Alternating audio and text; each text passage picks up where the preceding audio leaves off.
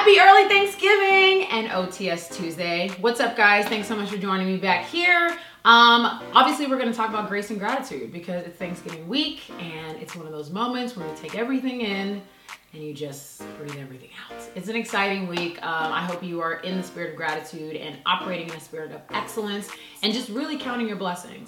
Obviously, there's this moment where we all think of things that went really well and all the things that happened and all the good things, but I wanted to take it a step further and thank God for all the things that didn't happen. Like that time that you're parked on the street in illegal parking and the guy doesn't give you a ticket because he accidentally didn't notice your car.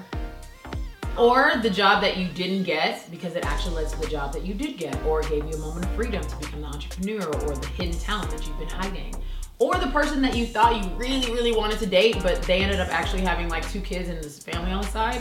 See, God is watching your back. Anyway, this is my gratitude box. I usually use it throughout the year to collect the good, the bad, and the ugly, because you need to write it all down so you can really see where your year went and what was happening.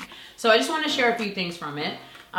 This was one of the first moments I got to work with Macy's. It was the most incredible experience. Shout out to you, Drexel.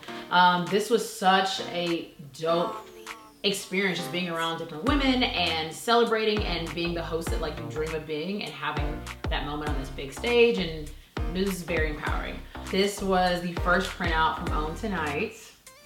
This is super special. Thank you, Red, for this. You're awesome. And the last thing was actually something that wasn't so positive. I wrote down that I had a meeting for a job that I really thought I got, and found out 2 weeks later I didn't get the job. But I love that I wrote it down because the date is really special, because I didn't get this job and then a month later I got Own Tonight. So it's like, God knows what he's doing. So I wanted to share those things to express a moment of my gratitude, but I also want you to use this time to find yours.